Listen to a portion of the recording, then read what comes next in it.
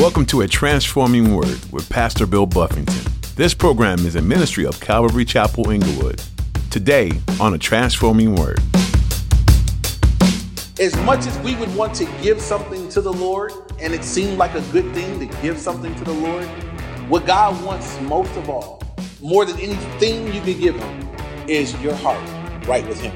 You in the right place with him. He wants that more than anything else. There's nothing I could give God that he wants more than my surrendered heart, my obedience. There's nothing that's more valuable, more important. I couldn't give enough money for it to matter if my heart's grimy before God. He wants that. That's more important than anything I could offer and give.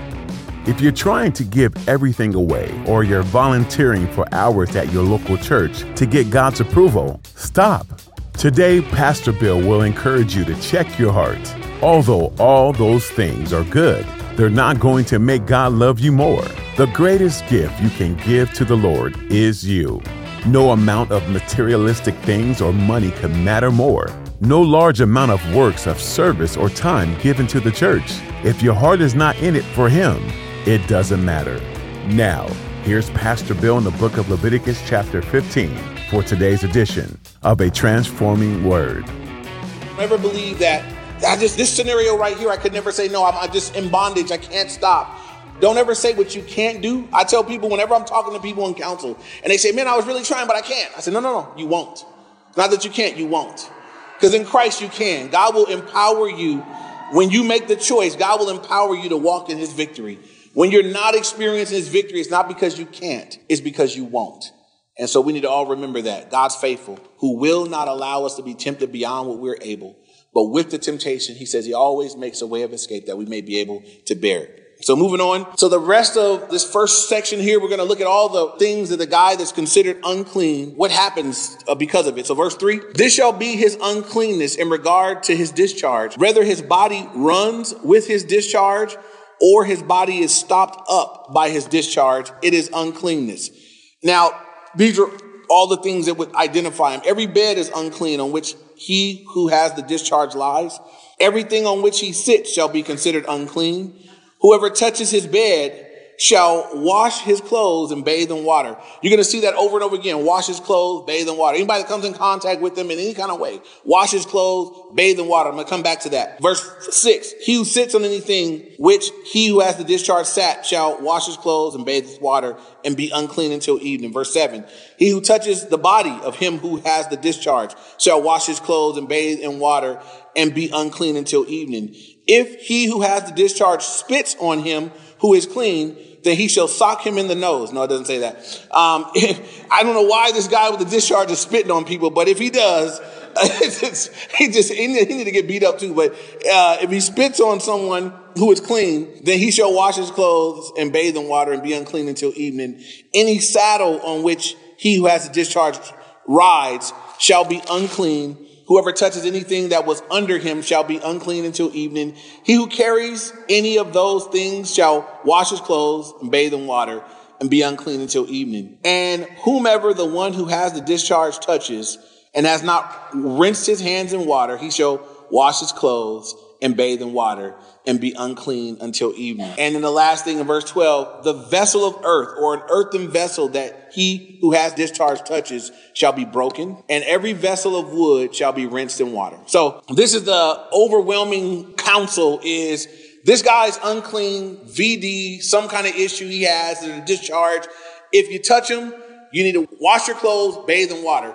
If you sit on something he sat on, wash your clothes, bathe in water. If you rode his donkey in his saddle and found out he had the thing, you wash your clothes and bathe in water. In every instance, you got to wash it off. You got to be made clean. And you'd be considered unclean till evening. So why all of this? Why is this in the word of God? Why is God instructing his people? A couple things. This would prevent the spread of disease among God's people, right? Just because this guy went and did something he shouldn't be doing and contracted something that he shouldn't have, God said, doesn't mean everybody need to be impacted by it in a negative way. So we find out that that's what he's dealing with. He needs to be unclean, separated until he's pronounced clean. He needs to be over there. Don't touch him. Don't touch his stuff. Don't sit on his bed. You really wouldn't be hanging out with this guy very close. Now, someone might say, well, how would you know? How does all that come forth? How does that come out? It was a part of how they dealt with things among God's people at this time.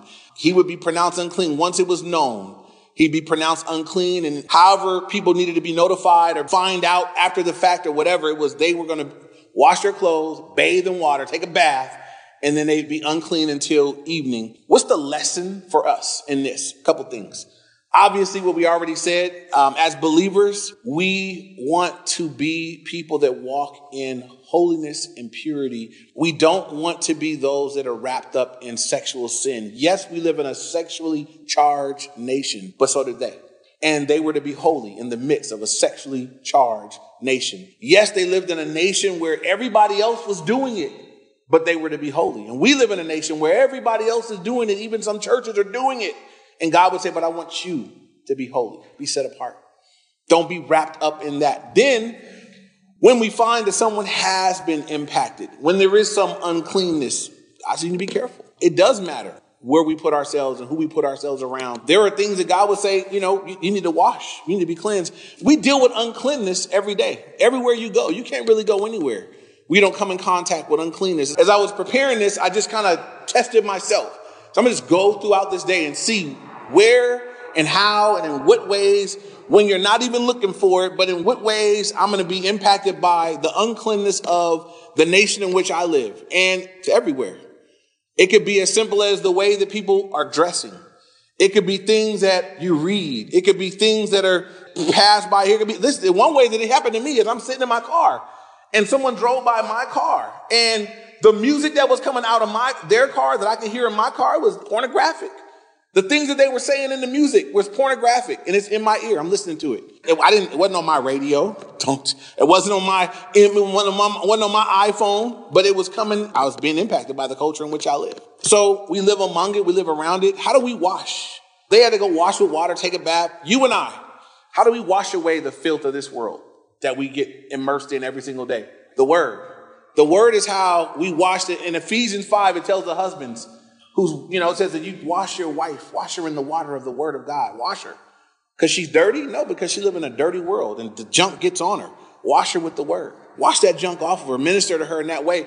So as we go out into a filthy world and we're impacted by filthy things and filthy people that's all around us, if you just go every day and you get out and you're in it and you come back, you're out, you're in it, you come back, and you just go in and out and in and out and in and out, before you know it, you're going to have some stuff on you. It's going to be impacted. You're going to be taken in. But if we wash in the word regularly, get up in the morning and wash yourself in the word. Before you go to bed, wash yourself in the word. When you get opportunity in the middle of the day, wash yourself in the word. When you got opportunity like this to come out and just be washed in the word, once again, it has a cleansing effect on the believer. It does wash us. It does renew us in our focus, renew us in our vision. It does remind us of who we are and what we're supposed to be doing. And so as they were to wash, we need to wash every day too. I need to take responsibility. I can't be responsible for the world in which I live, but I can be responsible for me. And so I need to be washed. I need to take the word in. Let's let the Lord wash my heart, wash my mind, speak to me anew through his word, healthy for all of us. Again, if it touched the earthen vessel, they said they would just break it. It's no good. If it touched a vessel of wood, they can wash it out. Verse 13, we move on to another issue. It says, and when he who has a discharge is cleansed of his discharge, then he shall count for himself 7 days for his cleansing, wash his clothes and bathe his body in running water, and he shall be clean. So once he's pronounced clean, so we don't know how long he'll have this issue, but for whatever period of time he has, he's unclean. Once he's finally healed of it or whatever, and he's pronounced clean of this illness. Now that he's pronounced clean, there's 7 days. It takes 7 days for his cleansing, washes his clothes, bathes his body in running water, and he shall also be clean. Then on the 8th day, what's the 8th day representative of? New beginnings. On the 8th day, he gets a new chance, new beginning. On the 8th day, he shall take for himself 2 turtle doves or 2 young pigeons and come before the Lord to the door of the tabernacle of meeting and give them to the priest. And we should point out that until he was pronounced clean, he couldn't come before the Lord. He wasn't able. He was unclean. He couldn't come bring an offering. He couldn't come before the Lord. He was unclean. So I just would point this out. Can we come before the Lord unclean and offer anything to him? If we got issues, if we got unconfessed sin, if we got grime and dirt, can we offer up worship in a way that pleases the Lord? Nope, you can't. God even says this. He says, hey, when you're getting ready to come to the altar and give a gift to the Lord, you're going to give, right? You realize on your way down the altar that I got aught with my brother. What does Jesus say do? Leave your gift. Go make it right with your brother. Then come back and offer your gift. Why? Because that's more important than the gift to God. Your heart being right, you being in the right place. There not being beef unnecessarily, that you love your brother. That's a bigger deal to God. And so God would say to us, as we come before him, maybe for some people, maybe that's why God is so silent. I try to get in my word out reading. I'm not hearing anything. I'm not getting anything. How you living? What's there? Is there unconfessed sin? Is there uncleanness? Is there grime? Is there dirt? Is there things that God is saying like, could you repent of that? I'd hear that. Would you confess those sins? I would hear that. I would wash that away. I would love to start with you in a new place. They weren't able to come in that unclean condition and offer this sacrifice. It was once they had been pronounced clean. So this is the application from that. As much as we would want to give something to the Lord, and it seemed like a good thing to give something to the Lord, what God wants most of all, more than anything you could give him, is your heart right with him. You in the right place with him. He wants that more than anything else. There's nothing I could give God that he wants more than my surrendered heart, my obedience. There's nothing that's more valuable, more important. I couldn't give enough money for it to matter if my heart's grimy before God. He wants that. That's more important than anything I could offer and give. Now, when I get that right, now I have the privilege of worship, privilege to give something to the Lord. So this guy has now been pronounced clean after 7 days. He's able. It's a privilege that now he can come and offer this sacrifice to the Lord. So look at verse 14. On the 8th day, he shall take for himself 2 turtle doves or 2 young pigeons and come before the Lord to the door of the tabernacle of meeting and give them to the priest. Then the priest shall offer them, the one as a sin offering and the other as a burnt offering. So the priest shall make atonement for him before the Lord because of his discharge. That's how come we know this discharge was a sin issue. It says the burnt offering is just for consecration. And so it's just committed. It's like you could be recommitting. I'm just consecrating my heart to the Lord once again. I want to just be consecrated, set apart for God. But God said you got to bring a sin offering and a consecration offering. Well, you don't give a sin offering if there's no sin that's being dealt with. So he had to bring a sin offering. And then after the sin was dealt with, a consecration offering. And that's the way it goes. First, we deal with our sin. And we deal with that, and then we just commit ourselves. God, now that I've dealt with my sin, now that that's washed away, now that that's forgiven, now I just commit myself to you anew and afresh. I consecrate my life to you. Isn't it a beautiful thing that God will let us do that we can come back?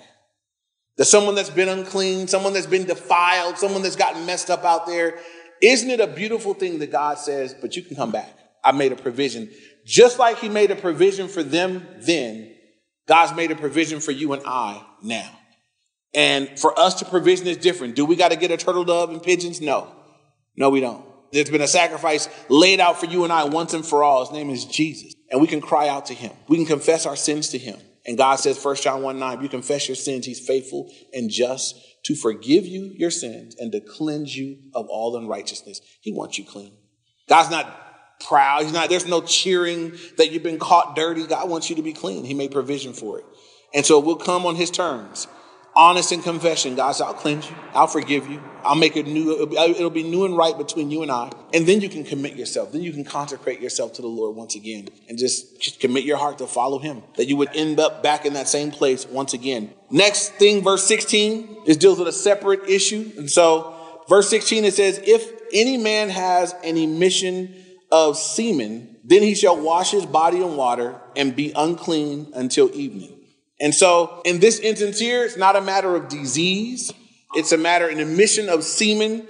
And I'll explain. This isn't dealing with any kind of a sinful thing. It'll explain as we read through it. It could be through sexual contact with his wife. Another way that there could be an emission of semen in a man is through something we would call a wet dream. Nothing that he did anything himself or anything like that. And so if there's an emission of semen, he's still considered unclean. And I'll explain why. It's not a sinful thing. It's just something he's got to wash for. As you get to the end of it, you'll notice that there's no sin offering, necessary for this, just that he would wash. And so if any man has an emission of semen, then he shall wash his body in water and be unclean until evening. This is more hygienic. You wake up, you had a wet dream, wash yourself. You had relations with your wife, there was an emission of semen, wash yourself. Just basic stuff. God wants his people to be clean. They're not dirty, nasty with it. So moving on, any garment and any leather on which there is semen, it shall be washed with water and be unclean until evening. Also, when a woman lies with a man and there is an emission of semen, They shall bathe in water and be unclean until evening. If a woman has a discharge so let me stop this. This is a different one here. So just regarding semen, if it's discharge, they just needed to go wash. This wasn't to be a prohibition. This wasn't to make sin dirty or nasty. God was teaching his people, I think, just some pretty basic things. I'm not wanting to be gross, but I would presume that most married couples, if they have intercourse, they wash afterwards. God's saying, hey, go wash. And for them, the day started like ours. We've adopted it. And, they'd be unclean till evening. So it'd be within that day. The next day, they're welcome to go back and worship. There's no offering necessary. No one's sinned. There's no sin offering. God's just saying, hey, if you do that, you go wash and be clean and continue on. So just want to point that out. Moving on. Now we've dealt with the men. We've dealt with a venereal disease. We dealt with an emission of semen. Now we're going to deal with the woman and her challenges. And so verse 19, if a woman has a discharge and the discharge from her body is blood, she shall be set apart 7 days.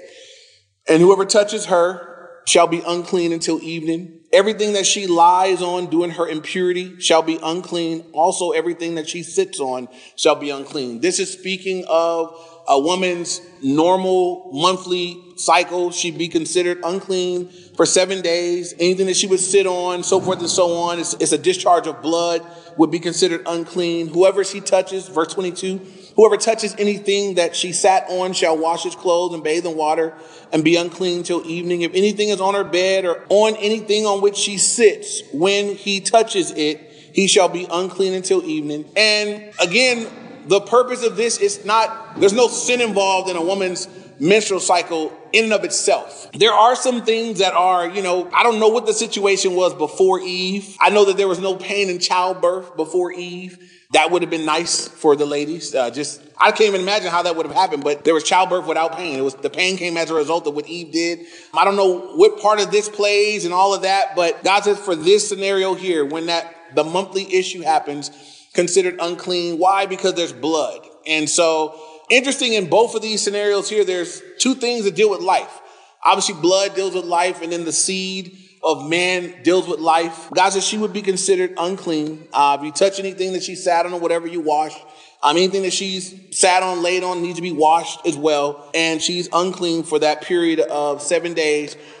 Verse 24, if any man lies with her at all so that her impurity is on him, he shall be unclean 7 days, and every bed on which she lies shall be unclean. So, woman on a menstrual cycle, I don't want to be gross, but I mean, for the most part, we're grown folk.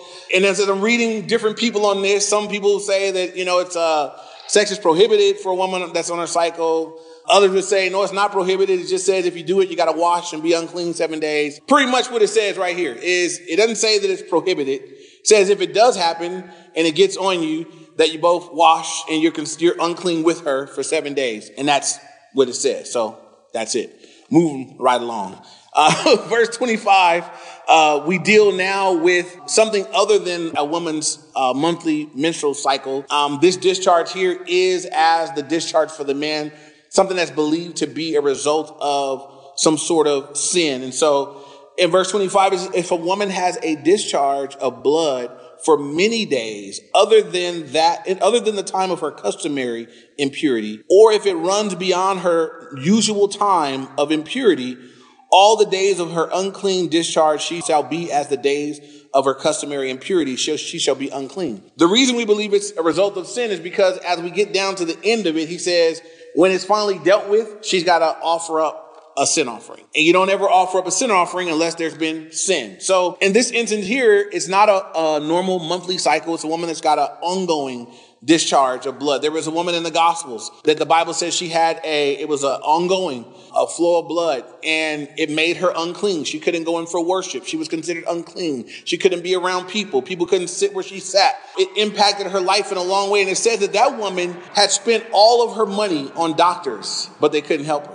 So she had been going to doctors and seeing doctors and trying to get help, and they couldn't help her, but they took her money and she had nothing left. And then she saw Jesus walking in the crowds one day, and she said to herself, if I could just touch the hem of his garment, I'll be made whole. She had faith. She trusted. She believed that Jesus could heal her. And says that she went through the crowd and she just touched the hem of his garment, Jesus turns around and says, who touched me? Virtue went out, power went out from me. And the disciples are like, what do you mean, who touched you? People are thronging around him on every side. He says, no, someone touched me. And it's interesting because everybody was touching him, but he said, no, someone touched me they touched me with an intention. They touched me. There was faith involved. He saw there was something different in her touch, and he ministered to that lady, and she was made whole, and she was healed in that instant by the Lord. And if she would have needed to go and show herself to the priest and all the things we're going to read here be pronounced clean. And so moving on now, verse 26, every bed on which she lies, all the days of her discharge shall be to her as the bed of her impurity, and whatever she sits on shall be unclean as the uncleanness of her impurity. Whoever touches those things shall be unclean. He shall wash his clothes and bathe in water and be unclean until evening. But if she is cleansed of her discharge, then she shall count for herself 7 days, and after that she shall be clean. And on the 8th day she shall take for herself 2 turtle doves, 2 young pigeons, and bring them to the priest to the door of the tabernacle of meeting. The priest shall offer the one as a sin offering. That's how we know there is sin. And the other as a burnt offering for consecration, same as before. And the priest shall make atonement for her before the Lord for the discharge of her uncleanness. And I would just point out once again that though there was sin involved, and though sin brought its consequence into her physical body, there was made in the law a provision for her to be made whole, to be made cleansed physically, but also to be made cleansed spiritually, where she might be able to come back into fellowship and come back in to worship the Lord. I just want to, this is God's heart. So as I'm reading this, I read over this over and over and over again, just saying, man, Lord, really? Leviticus 15. But this is one of the things I see. There's always been a provision that God has made for unclean people to be made cleansed. It's here. Notice that God's focus isn't on the judgment. God's not looking. He could have written this book and said, hey, if they got a venereal disease and we find out that you could just excommunicate them, chop their heads off, deal with them. But God's making a provision for them to be cleansed, for them to be made whole, for them to come back into fellowship, for them to be made right with him again. And that seems to be the heart of the Lord, the desire of God. So a couple things for us, because, I look at the Pharisees in the Gospels and wonder sometimes if we haven't become like them. What did the Pharisees do? They caught the woman in the act of adultery and they brought her before the Lord. They didn't care about her. They didn't care about her opportunity to be cleansed or forgiven. They didn't even bring the guy, never mind him and his sin. They brought her and they threw her before the Lord and they said, hey, Moses' law said stone her. What do you say? They wanted to see what they could get. They wanted to see if Jesus was going to do the law or if he was going to do something else. And if you guys know the story, Jesus did something more amazing. He stooped down in the sand, it says, and he began to write. And it didn't tell us what he wrote. A lot of people suspect that he started writing down their sins. Because it says one by one, they started leaving. They started taking off. And it'd be like Jesus stooped down and said, okay, since you brought her sin, will you just write your name, Bill Buffington, and just start, I'm out, but don't write no more. People just started taking off and leaving. Here, he left Jesus there with that woman. And what did he tell her? He'd tell her, you nasty, stinky woman. How could you? No. Told her, go and sin no more. Stop that. People don't want to talk. People forget that part of what Jesus said. People like, well, he forgave her. Jesus merciful. He forgives everybody. No. He told her to go repent. He said, go. You're forgiven, but don't do it no more. Don't do it again. Go and sin no more. Stop that. It's okay to tell somebody, stop that. Y'all know that? Some people say, that's what you're judging me. No, you need to stop that. That's why we're here. Help you out. So Jesus makes a provision. God makes a provision for them here. Makes a provision for us. So I'd ask you, is there any uncleanness in your life? It could be sexual sin. It could be some other issue, some other area of uncleanness, something that's just there in between you and the Lord, ruining fellowship, ruining intimacy, getting in between you and the Lord. There's a provision made. So everyone who wants to be clean can be clean.